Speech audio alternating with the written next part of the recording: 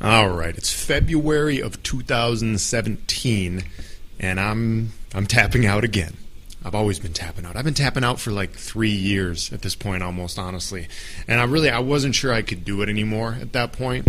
I'm 27 years old, and I'm talking about jiu-jitsu, Brazilian jiu-jitsu. And on this particular occasion, there's a guy who's he's maybe like 170, 175 pounds. He's like at least 20 pounds lighter than me. I was maybe 195 or 200 pounds. And the thing is, he's just kind of one of those guys. He's like a prick because he can beat me up and he knows it.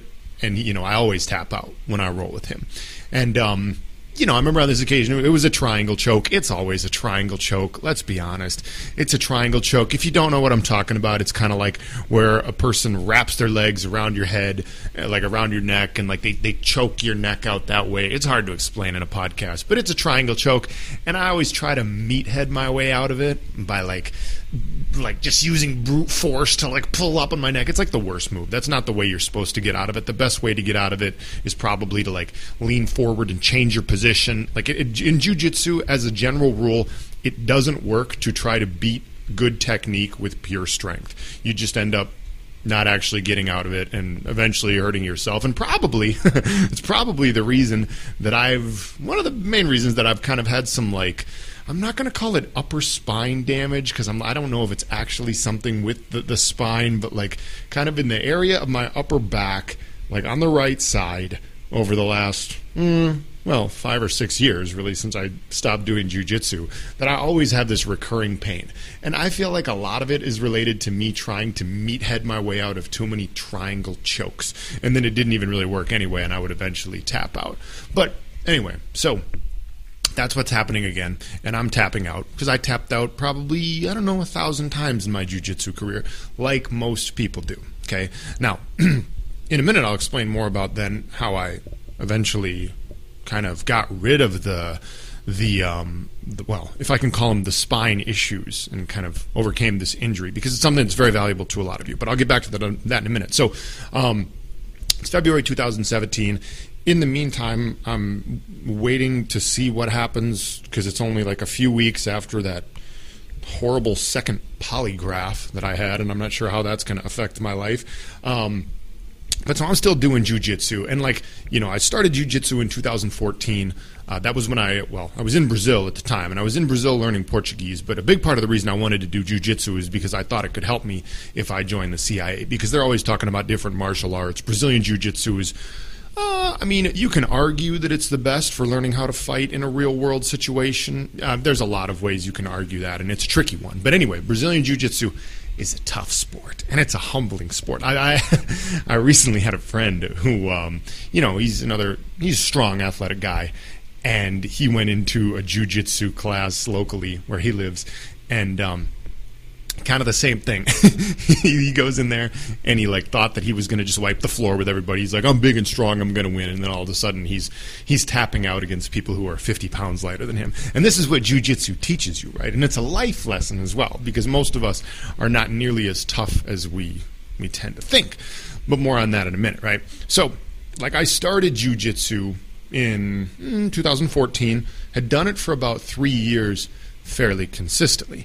And I'm not knocking jiu-jitsu. I highly recommend jiu-jitsu or most martial arts to people. If you're someone who's interested in it, I recommend it. I do recommend it. And actually, after it's all said and done, because I did it for about 3 years and was I was a blue belt. Okay, I was a low-level blue belt. You start as a white belt, then you earn your way to a blue belt, then a purple belt, then a brown belt, and then a black belt. Okay, I stopped at blue belt. All right, and you know what the most important thing that you learn when you practice jiu-jitsu or another martial art or some form of self-defense is? The most important thing you learn is that you should never pick a fight with anyone in the real world unless you have to. Why? Because, if you look down any random street, 90-some% of the people out there do not know how to fight. But there's a small subset, less than 10% probably, who do know how to fight, and you can't necessarily tell just by looking at that person. Sure, some people, like a friend who I'll get back to in a moment, just have special forces written on their forehead, basically, and you kind of know, don't mess around with that dude or girl, right? But some people, you just can't even tell. Like it's just a regular looking person, maybe a guy or even a girl, just kind of like average height, average build, not even really muscular, fit, just whatever. And then they will absolutely murder you. Okay. And I say, I say the word murder you, metaphorically, but the reality of jiu-jitsu is you're training a sport that essentially, if someone beats you in jiu-jitsu, if you tap out, that means that they can kill you if it comes to it in real life. That's what you're training for. You're training for a real life situation in which you have to fight for your life. And the most important lesson you learn is not to pick a fight in the real world. Avoid a fight at all costs simply because you don't know what that other person knows. And a lot of people think, a lot of people go into jiu-jitsu, especially guys who've maybe played other sports or just athletic or whatever, and they think, well, I'm big and strong, I'm going to dominate this. Yes. Okay, strength makes a difference. Size makes a difference. But be very careful. Be very careful, all right? Because a 220-pound, muscle-bound man who's never done any jiu-jitsu or martial arts is going to go in there against a 140-pound black belt woman and lose. And she could kill him under certain circumstances. Do you understand? Okay, and we could nitpick here and say, well, maybe he would just do this and whatever. Okay, it's tricky, but you get my point here. It's not just it's so much about technique. It's not just about size. And another key thing to understand, and this is just a tip, as a personal trainer and someone who's done a lot of athletic ventures throughout my life, at 34 years old now, I've finally come to understand, is that we are really only good at what we are specifically training for, what we are specifically trained for at that time. Okay, so there's obviously a lot of elements of functional strength involved in jiu-jitsu. I mean, if you've ever wrestled around with a wrestler, you know that even though they might not look that strong, or they might not even be able to bench press 275 pounds or whatever, wrestlers and people that understand how to use their body, because they've been doing this for so long, where they wrestle people on the ground, they are some of the functionally strongest people you will ever meet. Okay? And this is an important lesson for any of you in any aspect of fitness. Okay? Is that you are going to be good at what you are specifically training for. What do I mean by that? Well, some people, exercise or whatever because they want to get a specific result, but you're not even actually training for that thing. Does that make sense?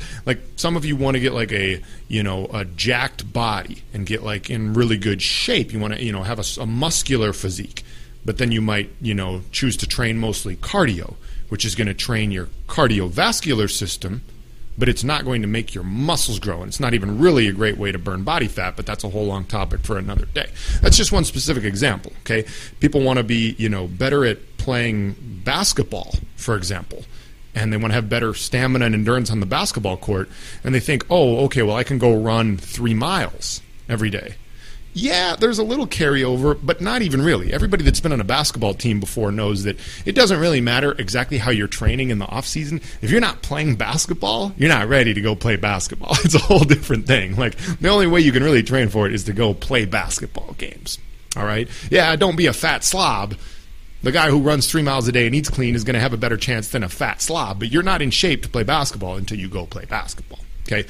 So it's what you're specifically training for. It's functional strength. Now, me, for example, just talking about strength, how did I eventually fix that, that recurring injury? Because what would happen is, probably because of being too stupid and not, tapping out when I needed to tap out during jiu-jitsu all those times, I probably messed up kind of my upper spine. I mean, it makes sense. You're in a triangle choke and you're trying to pull your neck up out of it while the guy's cranking both of his legs on your spine. Makes sense. You might have some spinal issues after that, right? Luckily, it wasn't that bad. But what always would happen is I would be doing weightlifting, shoulder pressing, overhead pressing, for example, and with dumbbells or barbell, and I would hurt myself. I just I would re-injure that area. It would seem right? And I'm gosh, I don't know what to do about this. I tried a bunch of different things, and then it's hilarious. I had a friend, and he will, of course, also remain anonymous because there are no names in these Life Lessons episodes. But he goes, and I'm going to spell this out for you because there's also no swearing in these Life Lessons episodes because of a Spotify thing about does your episode contained explicit content, blah, blah, blah, blah. And I don't want to mess around with the explicit content. So there's no swearing. Okay, it's another rule. But he goes, I was telling him about this, and he has a lot of experience weightlifting. I told him, yeah, I've got this issue. I hurt myself in my shoulder presses and everything like that. And he goes, that's because you got some BITCH ASS rear delts. That's because you have weak rear delts. Okay, the rear delt muscle is, the deltoid is the main shoulder muscle. It's got kind of like three heads or three parts. It's like a triangular shape, but there's like the front, the side, and the rear. And the rear delt is a muscle that most of us, it's extremely underdeveloped in most modern human beings because we always like sit moving forward. We're like on our computers looking like a praying mantis, just like typing there and everything. And we're like hunched forward and we don't do anything where we like strengthen those rear delts.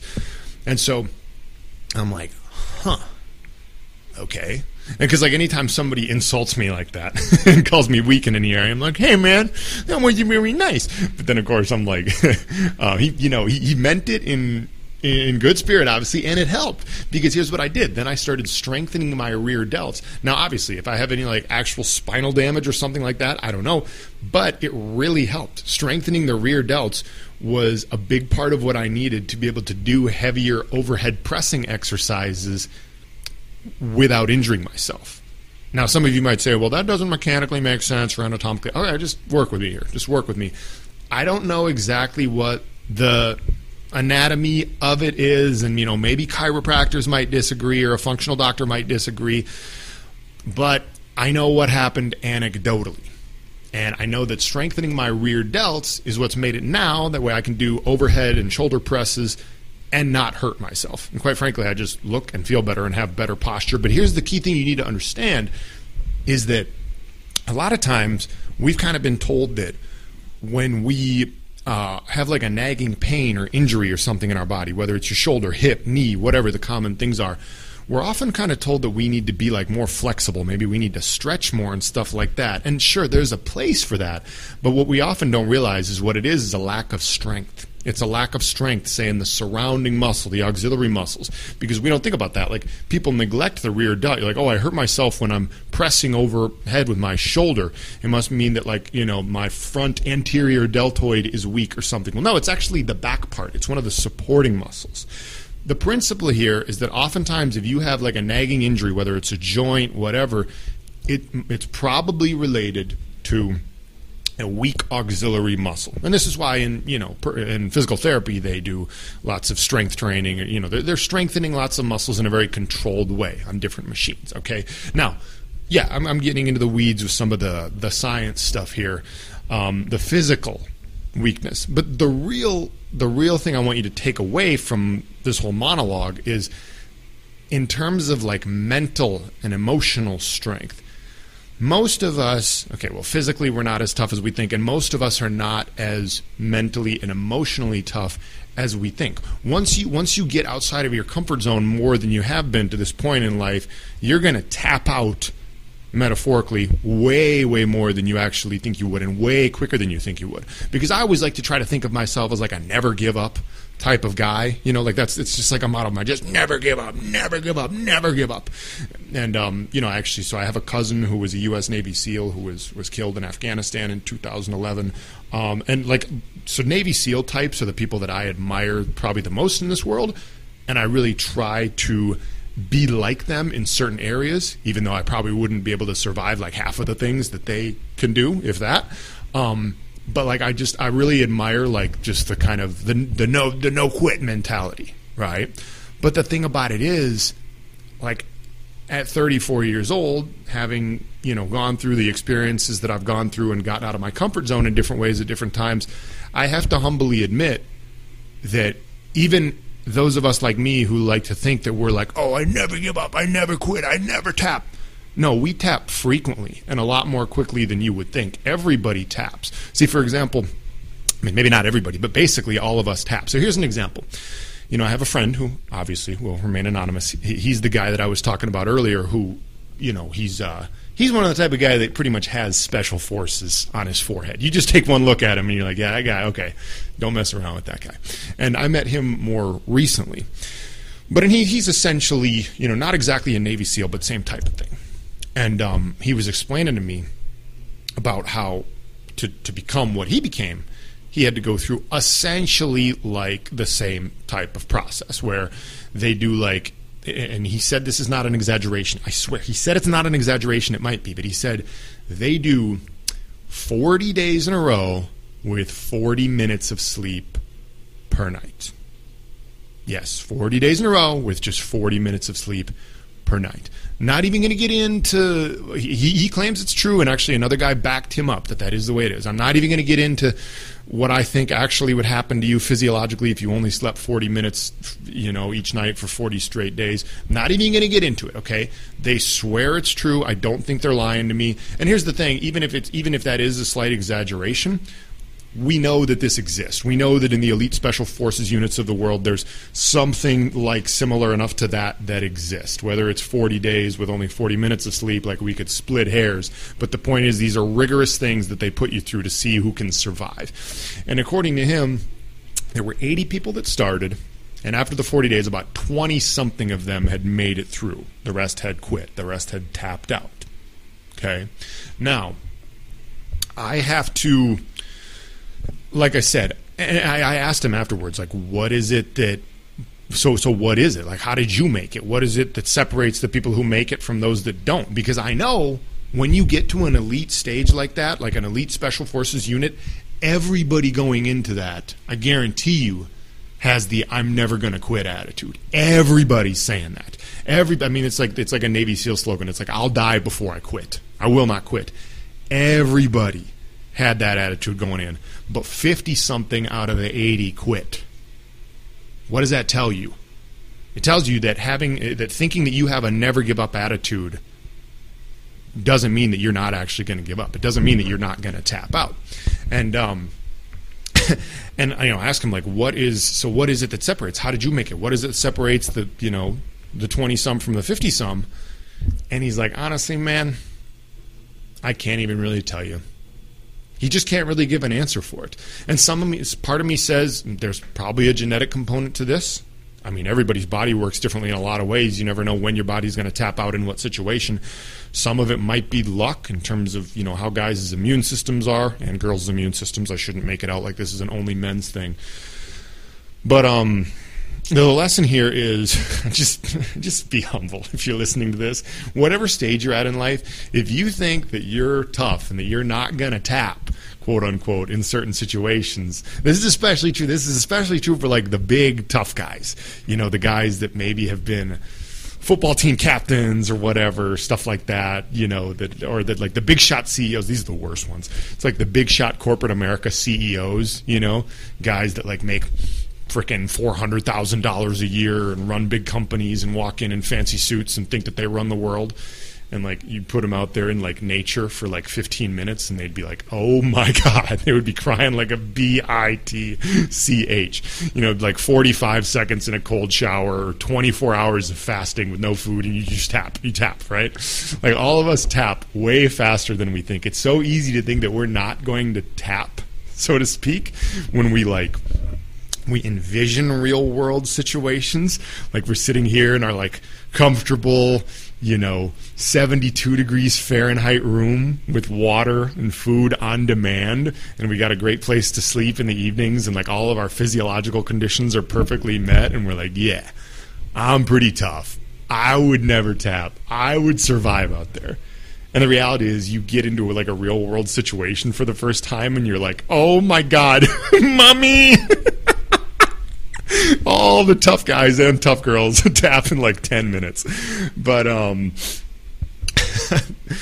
it was so basically 2017 February is when I decided to like officially tap out of Brazilian Jiu-Jitsu for good. Maybe I'll go back and do it again someday. I don't know.